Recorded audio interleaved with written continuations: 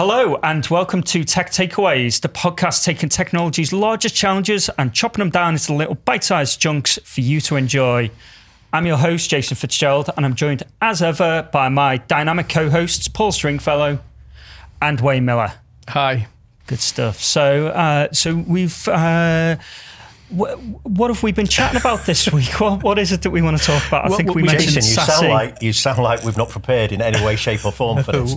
Have we? Well, I don't know. But yeah, go on, Wayne. What have we been chatting about? Well, this week, amongst other things, we've been chatting about SASE. And I'm still trying to get my head around SASE, how you connect to SASE, what SASE is.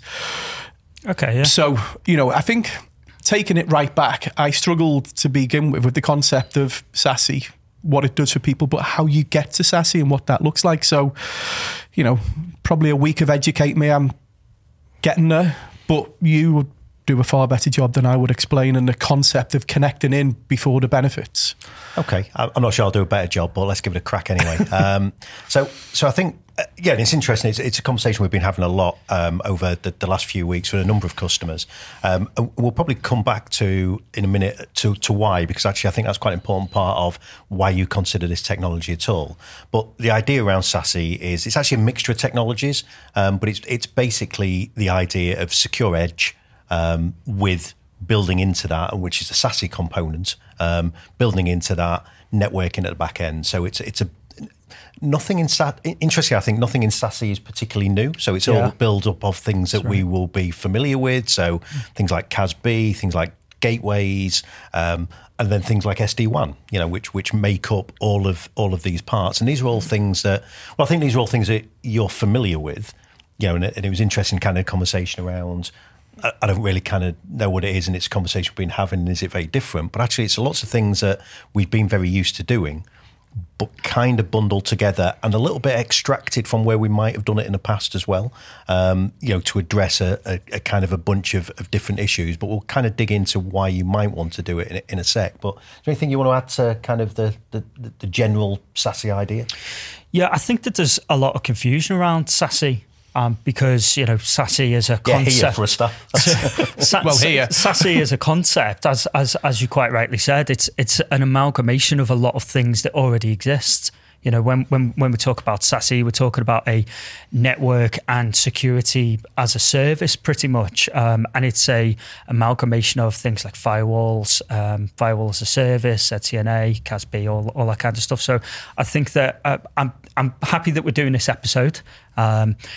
To address some of that confusion, I think hopefully we can clarify what SASE is. The first part I wanted to get my head around was how does an organisation across multiple sites connect in? Yeah. Because historically we've either sold internet connections with a router that connect to the internet, or we've sold, an MPLS network, which is on net. And this is a different concept. Well, maybe a good place to start is to why we're having that conversation. Okay. So we can even use the kind of the customer we've been speaking to over the last couple of weeks around this as an example. And so, part of the reason you're changing this is, and part of the reason SASE is gaining some traction, is that what you're seeing is the way that a lot of the things that we do have changed. So the way that we build infrastructure, the way our users operate. So, if you think about the last 5 years, what's changed massively? Well, one of those big changes is this kind of flexible working idea, isn't it? We don't all necessarily come to a central location, sit with our services in a data center, and we all sit behind a corporate firewall and we access stuff. That's not really how we work today, is it? We will go to... Some of us will go to an office, but sometimes you'll be working from home. Sometimes you'll be maybe traveling. Sometimes you'll be just sat in a local coffee shop to be somewhere different. And we all want kind of access to our key services. So there's that end, the idea of how we connect to services and where we're connecting from. But the other part of that is where those services live. Again, we've moved a long way in most cases from the idea that everything sits in a corporate data center. We don't all have a data center or a computer room or a cupboard with a mop bucket and a server in it. We've seen too many of them. But we don't have that necessarily. Increasingly we are using software as a service. So we are using things like Microsoft 365, Google Workspace, Dropbox, Box, Salesforce, all of those kind of applications that are out there that people are taking as services. So you've got this big distributed set of infrastructure, distributed workforce. And then traditionally what we did is we'd have the corporate firewall and everybody would connect to that. So when we started distributing all of these things, well, then the amount of traffic we're pushing through that firewall, but particularly for our users where the answer for security was to VPN them all in and then send them back out.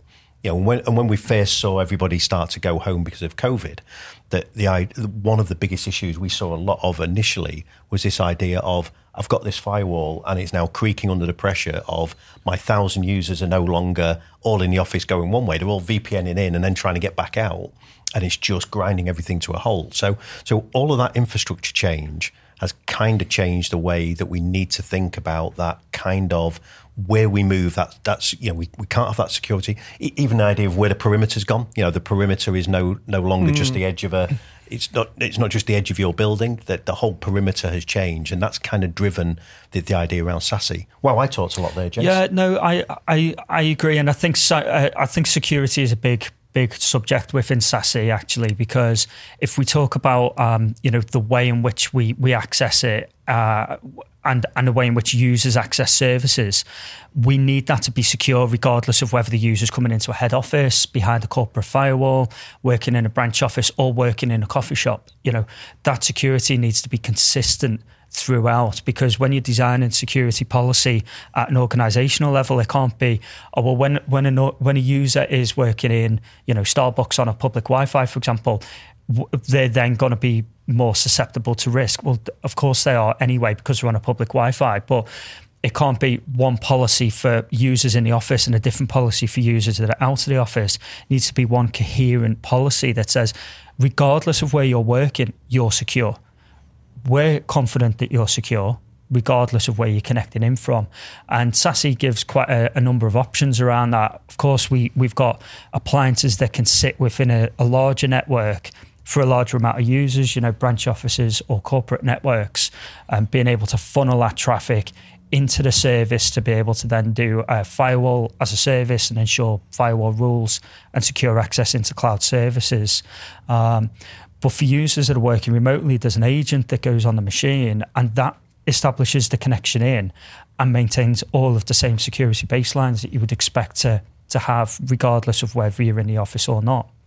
So that's quite a big area, being able to maintain the security and have confidence that regardless of where users are working, the policy is still applied to them. And hybrid working has just highlighted the issues around that. As Paul mentioned, initially it was my firewall can't handle the VPN traffic coming in because encryption on VPN traffic's quite hard to do. It carries a lot of overhead, performance overhead. And the end users see that as a slow connection. Whereas with SASE, they're built for those, really latent, sensitive connections. They're built for bandwidth because they're delivering it at scale.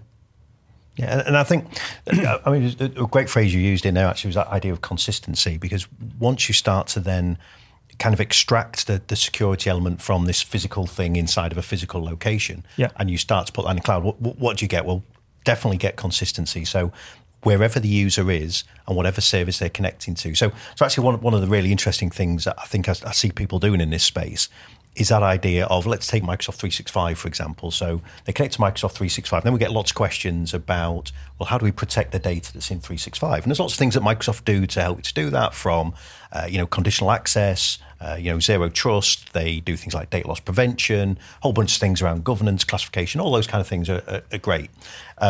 But you can also make that a more consistent experience by putting in front of that a SASE connection. So everybody who connects to your corporate 365 actually hits this connection first. And there's where you do all of your front-end security. So that's where you do your conditional access or your zero trust. That's where you can then apply additional rules that say, well, actually, if it's this type of user, they're only allowed to do these things when they connect to Microsoft 365. And you just it's moving that kind of security, instead of making that security based around a service or a location, you base that security on the endpoint, and whether that's got some kind of clients, whether they're accessing, because one of the other things that gives you flexibility is the ability to access kind of a portal where you front end all of your applications in there. So all of this kind of stuff is around it's a modernized approach to how we have thought about kind of perimeter and services security in the past. And it's like everything else, isn't it? We are modernizing lots of things by taking them as a service, moving to them in the cloud, which gives us geolocation reach, gives us scalability, gives us flexibility in a way that are on. We used a COVID example before, didn't we, about firewalls collapsing under the strain? Well, actually, if those things had been cloud scalable firewalls, nobody's ringing you day one of COVID going, all they've done is they've just turned up the amount of capacity, or the amount of kind of computing capacity that those devices can handle. So that kind of move to SASE, I think the reason we're starting to see an acceleration in this is because people have realised that actually our infrastructure has changed greatly, the way we work has changed greatly, and actually the infrastructure that we've had traditionally is no longer necessarily fit for purpose. Yeah, absolutely. And I think that SASE enables a level of flexibility as well with this. So we want a consistent user experience, and we want it to be consistent in terms of performance, but also security. Regardless of where the user works, we don't really mind so long as it's connected in via the SASE agent. It's nice and secure. But when we look at things like conditional access in M365, you've got to define that with known IP addresses. If you come in from this IP address, we're going to allow, we're either going to ask for more, like an MFA prompt, or we're going to just allow it in because you're on our corporate network. But when you take into account SD-WAN, you may put a new link into your firewall because you want the flexibility to add in multiple links into the firewall. Where's your connection now coming from? We don't know. So then you've got to go back to each and every service that is relying on IP addresses and update that with SD-WAN. With SASE, you don't have to do that because you just say, we're connected into the SASE agent or the SASE portal, regardless of the internet connection that we're using, it's connected in, it's breaking out in the same way. So it gives quite a level of flexibility, but consistency from a security perspective.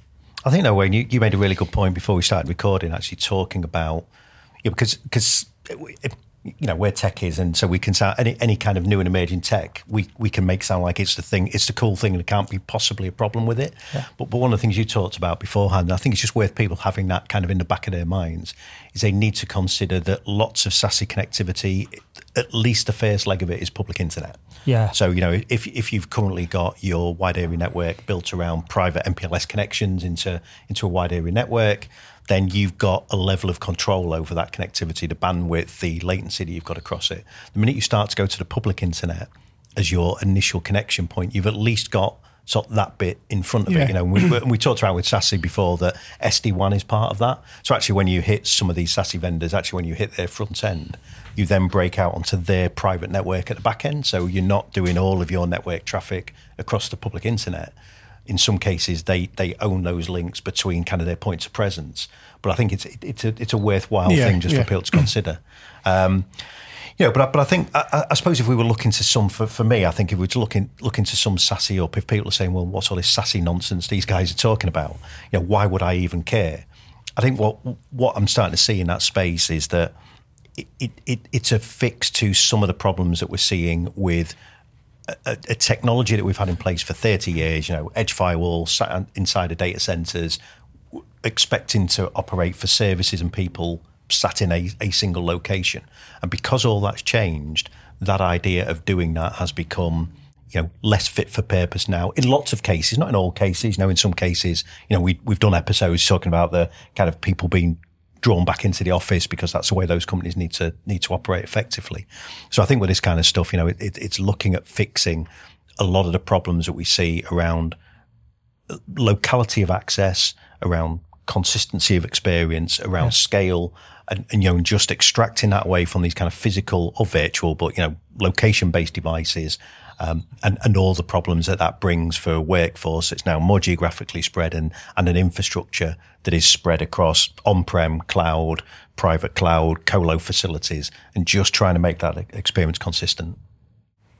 I think that's a great place to wrap up the episode. Yeah? It sounds like a great place. I mean, being as I got the last word in, sounds like the best place. What a takeaway, yeah.